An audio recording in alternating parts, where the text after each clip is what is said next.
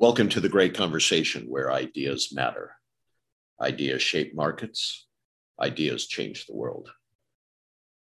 One of the things I've been talking to leaders throughout business, especially in the era of digital transformation, is do we need a new model for financing innovation and change, an investment model in the very things that'll make us more competitive, more optimized, and quite frankly, more agile in transforming our companies to this new digital world. We're going to focus a little bit right now. This will apply to all business, but we're going to apply it discreetly to the physical security market today, because we're learning here that maybe the forces of change are being constrained by old notions of how to finance the security architecture. So I've invited someone who spent 27 years analyzing these models, and I think can give us some insights here on why that is and what to do about it. And so I've invited Paul Metzheiser, who is the managing partner at TAMCO, to join us. Paul, welcome. Thank you, Ron. Glad to be here. I'm excited. You're going to be at ISC West and doing a presentation to vendors, correct, who are attempting to be part of this digital transformation with their customers. But you've been doing this for a while now, and the vendors may be, the integrators, vendors may not be necessarily, let's honor them. They do a really good job, but they're not finance experts. They're not taught how to think about, in the CFO's head, think about financing innovation and change.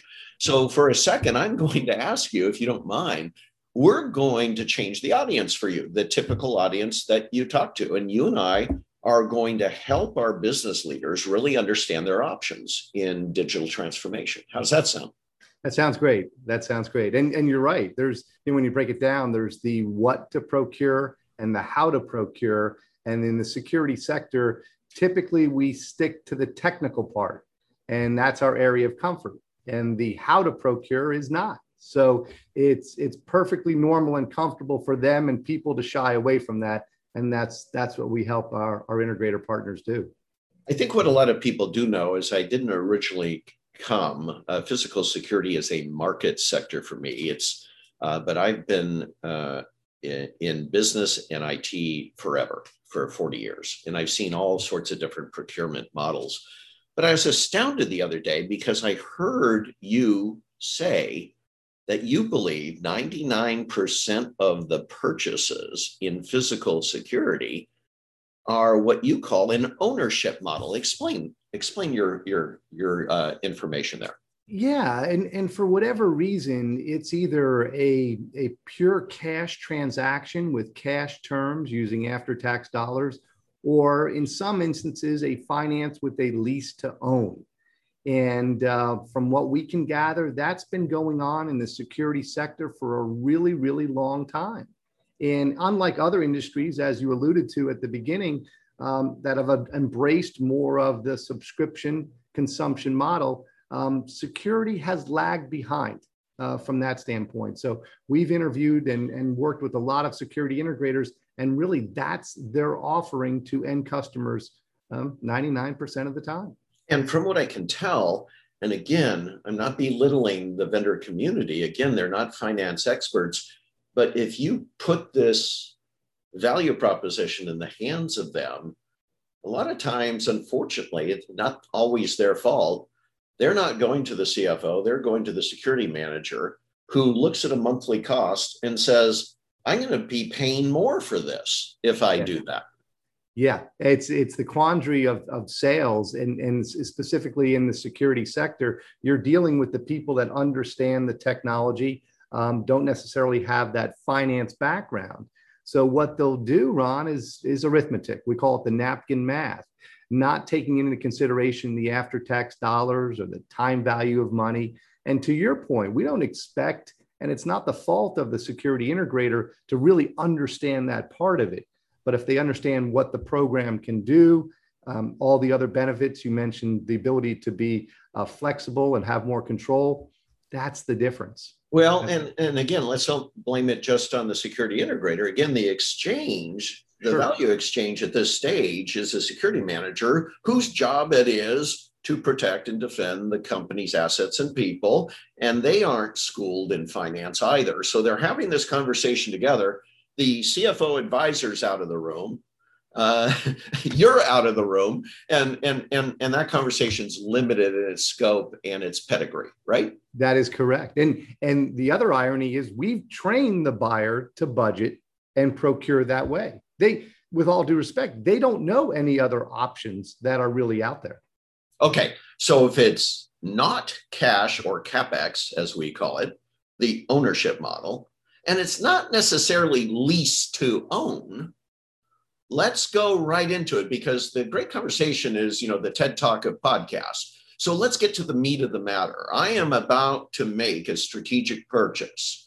I am befuddled, though, because I constantly run into this. This is the CSO and security manager's nightmare. I'm constantly befuddled because I never have enough budget to fund what I need, especially when it comes to innovation and change. I go right to a TCO model, a total cost of ownership model, and I just can't get there. So help me go through how I do that in a different way.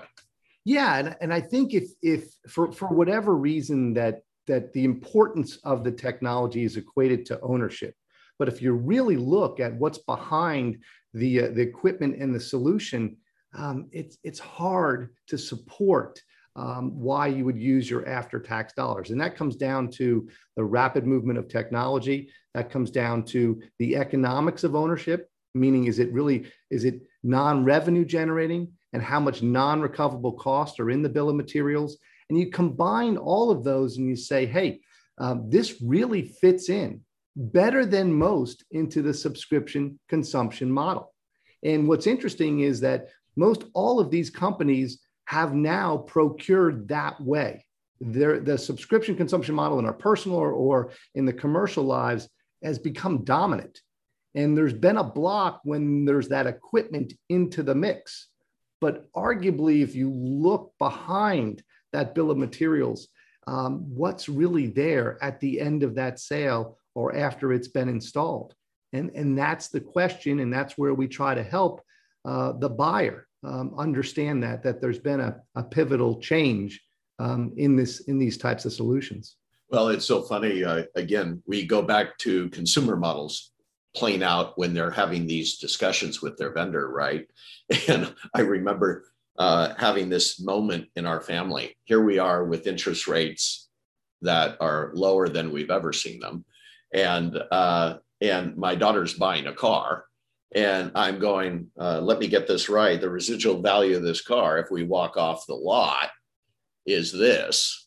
Why would we buy a new car, right? The residual value is this when we walk off. And you start adding it up. You've got the margins of the dealership, right? Of course, there's no economic value in that, the margins of the dealership, right? So of course, the new car suddenly loses its value as soon as you buy it, right? The same thing takes place here. When you say the economics of ownership, the non-revenue pieces of what you're buying in an ownership model, in a way, it's very similar. Tell me about that.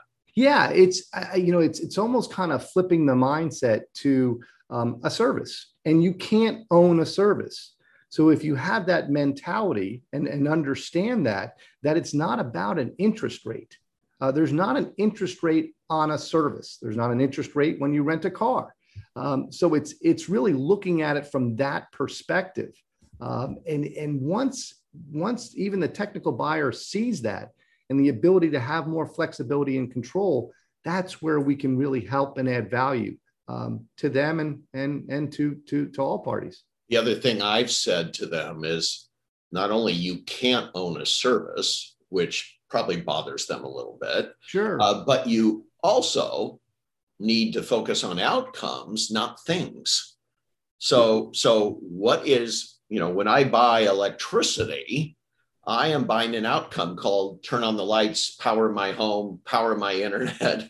Now I'm buying outcomes on a consumption model. And if I'm not using them, my expenses go down, or I can scale up quickly if I can get right. Is it the same thing? Is that what you mean by a consumption model?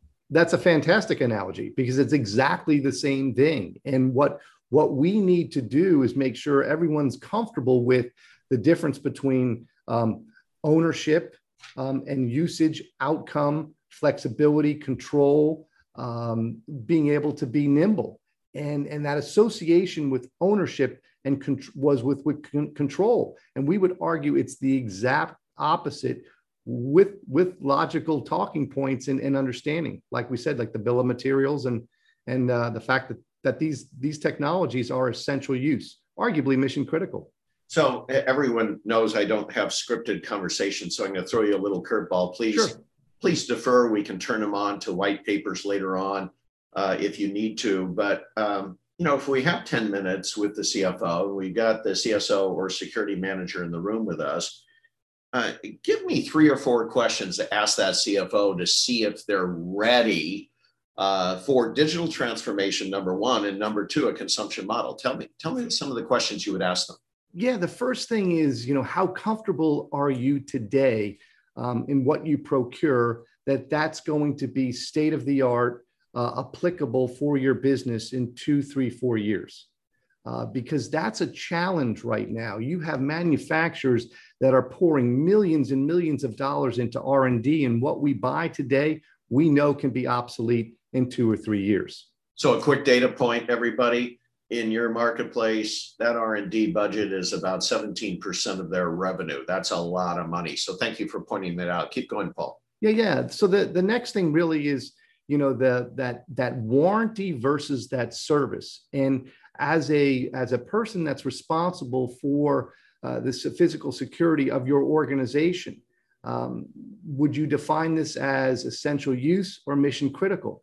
And if the answer is either, to have that maintenance and that support to make sure that you're protecting your assets, your employees, your intellectual property is critical. Security has changed. And so that would really be the second path and conversation point we would go down. So Mr. CFO in the C-suite, possibly on the board, let me ask you a question. Do you believe security and safety of your assets and people mission critical to your purpose, your mission, and your goals? It would be hard for anyone to really say no, and because it's the reality of that. So if your ERP or supply chain system or HR system or accounting system goes down, that's unacceptable. You need a fault tolerant 5 nines reliability and availability. Wouldn't you say the same for security?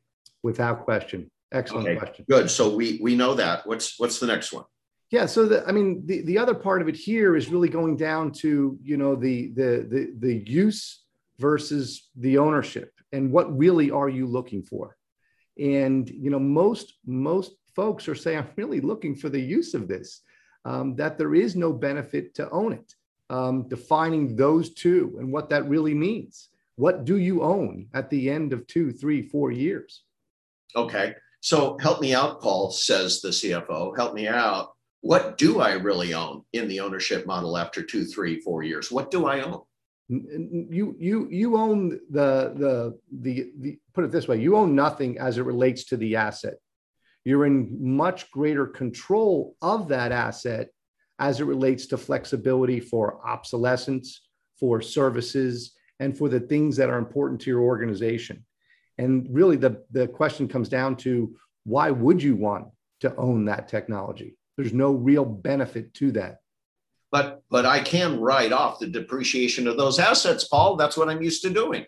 Sure, but you get the same treatment as it relates to on the income statement in an OpEx. And so there's not really a gain. And those accounting guidelines are even changing. And as an organization, we stay away from the OpEx, CapEx, more of the value of the service, because eventually they're going to be treated equally if they're not already today. So it comes down to that. Interesting. Did everyone hear that? I heard something there. I want to pull on that thread. It's not CapEx, it's not OpEx, because those are old models of thinking. If it's mission critical and you're trying to finance innovation and change inside your company, and CISOs and CSOs are starting to tell me that we're recognizing the convergence of IT, cyber, and physical is kind of the baseline for digital transformation. If that is so, I want to pull on the thread. You are saying we're going to talk about a value model based on outcomes, not necessarily a CapEx or OpEx model. 100%. 100%. And that's, with as we work with integrators to represent these offerings to the people that are listening to this, that's one thing they got to get wrapped around the axle. And so we try to educate and teach. It is about the value, not necessarily the accounting or the book treatment that's out there. Well, because again, if we're at a security manager vendor discussion, if you start getting an OpEx and CapEx, you're going to get back to arithmetic again, and you're not even going to get to the next stage. That is correct. And that's, one of the things that we have to do is work with the integrators to make sure when they're representing and recommending this to people that are listening to this, they understand those things. So if they have to make a recommendation, it's a recommendation with, hey, this is losing value quickly. These are non-recoverable costs. There's just a lot of things against us from that standpoint. And Ron, it really comes down to, and one of the questions that we like to pose is that, is there a better use for your after-tax dollars?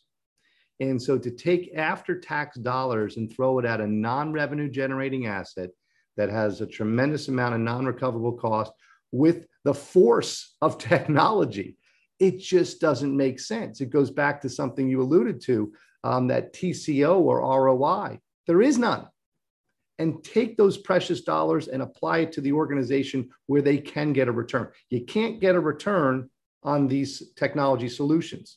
However, they're mission critical and essential. We need them, but there's a better way to use your dollars. I love that. And we led with digital transformation for a reason, my CSO community. We led for that reason because the force of change is being forced on us. There's a bigger expansion of risk. There's the force of technology rapidly changing over time. We can't do anything about that. You're going to be buying, if you're owning, you're going to be buying technology that's probably outdated within at least a couple of years. And you're not going to be on the, forget the bleeding edge, forget the cutting edge. You're not going to be in the most optimized situation for handling your risk and your business optimization efforts. So with that said, let's spend the next precious few minutes, Paul. We're going to educate the CSO. Because he wants outcomes or she wants outcomes, right? She wants value-based. But now they're going to ask the integrator and or the vendor a series of questions to understand, if I go to this model, what outcomes you're going to present. So what are the new set of questions that I'm using to qualify the vendor and the proposal they have in front of me?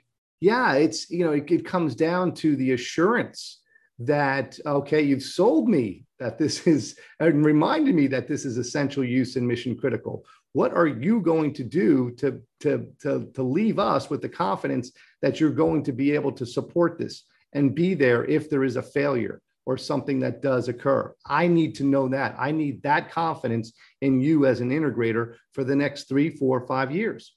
The next question. I'm sorry. No, let's stick on that. So we're going from arithmetic and non-value assets and purchasing to an evaluation of the service level agreement of the one you're acquiring from. I want to know how you're going to enforce my high availability, my maintainability, my serviceability, my reliability, my 5 nines performance of my mission critical technology. Absolutely. Absolutely. I want the assurance that you're going to stand behind your SLAs. Your SLAs are exactly what we're looking for in writing, but make me feel comfortable that you're going to be able to support that. I love it. Question number 2. Question number 2 is, what are you going to do as an integrator to protect my organization that I'm not obsolete here in 1 or 2 years?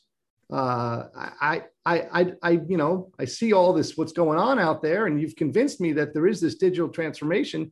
How are you going to protect me? And if I make that recommendation to our CEO and our board, that we're not obsolete in 2 or 3 years.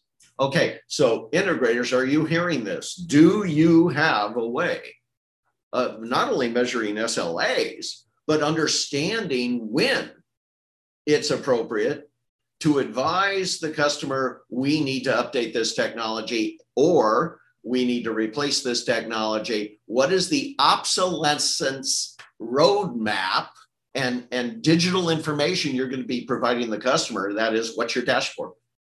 Part one. Part two of that is, what's that going to cost me?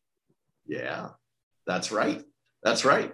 What's that going to cost me? Because it's great. You might be able to show the roadmap. You might be able to share with me some of the things that the manufacturers you represent are doing. But how do I walk down the hall and say, okay, we need to upgrade, and it's not a financial burden or challenge for our organization to do so? So you actually are providing them in 1 and 2 a financial model for them to protect the client against obsolescence. Tell me what that looks like. Well, yeah, it's as an organization that aligns with integrators, we feel it's our responsibility to help them address that question. So if there's a way for us, which there is, to provide that financial gateway to enter into that new technology, because it's always available, but it's usually cost prohibitive. So how do we do that collectively? And that's one of the things that we do and have done for 27 years. Okay, so part of the team, I like to talk about teams. Okay, team. So the CSO has a team. Mm-hmm. They're the strategist. Mm-hmm. The security manager has a team. They have domain technology expertise. They have access to IT. They have program managers to oversee the program managers on the vendor side. And if the vendors are appropriately managed, if they have the appropriate scale, they also have that triangle, if you will. They have somebody who's handling the strategy with the CSO and their team. They have somebody on the program management side. They have somebody on the technology side, right? So we have this triangle, and what you're saying is you should be added to that. Correct. Right? Correct. You should be added to that. The CFO should be added on their side. You should be added on that side. And what we're doing, I always coach CFOs, you're an advisor on how to innovate. How do we finance innovation? Absolutely. And what's interesting, what you just described, the dichotomy of sales, and one of the things that salespeople always are challenged with is that you make that alignment with that team and you've done everything, but the part that's been absent is financial. How are you going to make that happen? And I would imagine that most all organizations are probably smiling ear to ear when they hear me say there's usually a challenge between that technological team and recommendation and what they want, and the financial people saying yes or enabling that to happen. It's so funny too. There's also a lack of tools, Paul. Quite frankly, I was kind of blown away when I first entered this industry 20 years ago because no one was tracking the performance of the sensors and devices they were putting on the network. And what I mean by that is you talk about warranties and maintenance, right? Well, of course, there were no maintenance programs. You stated in one of your speeches, you stated that, bottom line is these devices are basically not being maintained and kept up to date. Well, they don't even know what cameras, how often they break down over time. Right. So these integrators have to get to digital dashboards that help the client understand the reliability of the components on the floor so they can begin to make decisions on that obsolescence factor, right? Absolutely. Right. That's well said. I mean, I want to know when you send out a truck, not only how good you are at fixing things, but also I want to get an idea of how these devices are performing over time on all those ilities: availability, maintainability, reliability, right? And that's, one of the key things about service. As buyers, we want transparency. And exactly what you just mapped out is transparency, and transparency leads to trust.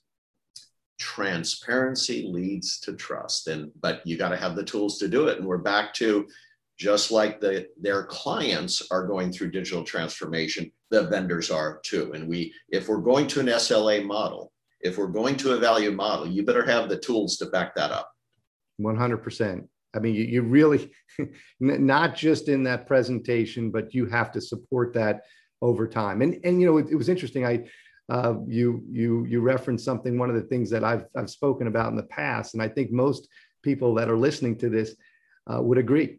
They don't care. People don't care whether it's a warranty or part of the maintenance contract, as long as what they enter into, it's taken care of.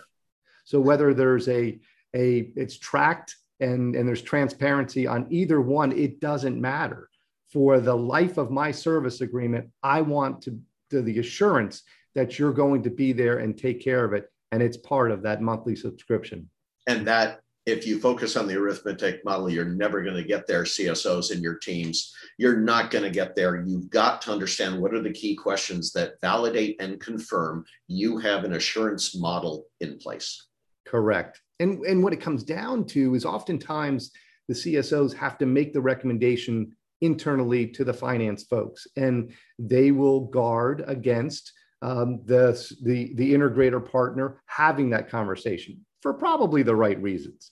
But when they make that recommendation, they have to really add into those three things. And it kind of comes down to this.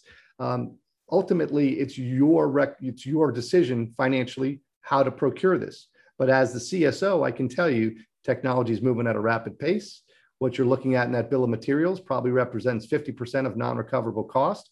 And these are, in essence, non-revenue generating assets. I know you've budgeted X amount for me, but you know what? Take that CapEx and invest it back into the company, because these really don't have much value the day after they're installed.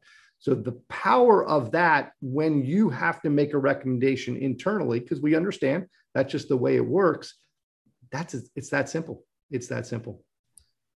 One of the things we've been talking about for 20 years in the Great Conversation to CSOs and their teams is aligning risk, resilience, and security with the value model of the enterprise, the business they're in, right? Whether it's a hospital or it's a global commercial enterprise.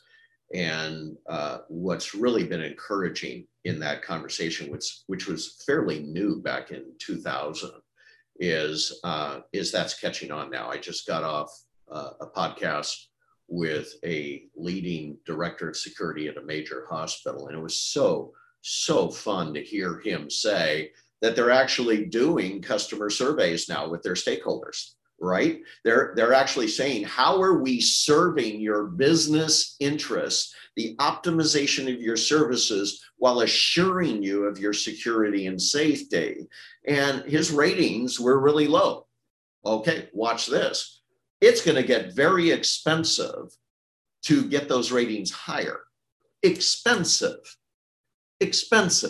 So what you want to understand from your internal stakeholder customer is what's the cost of not doing anything. Correct. Because you can't finance innovation and change. And he found a way to do that. And suddenly his ratings are sky high.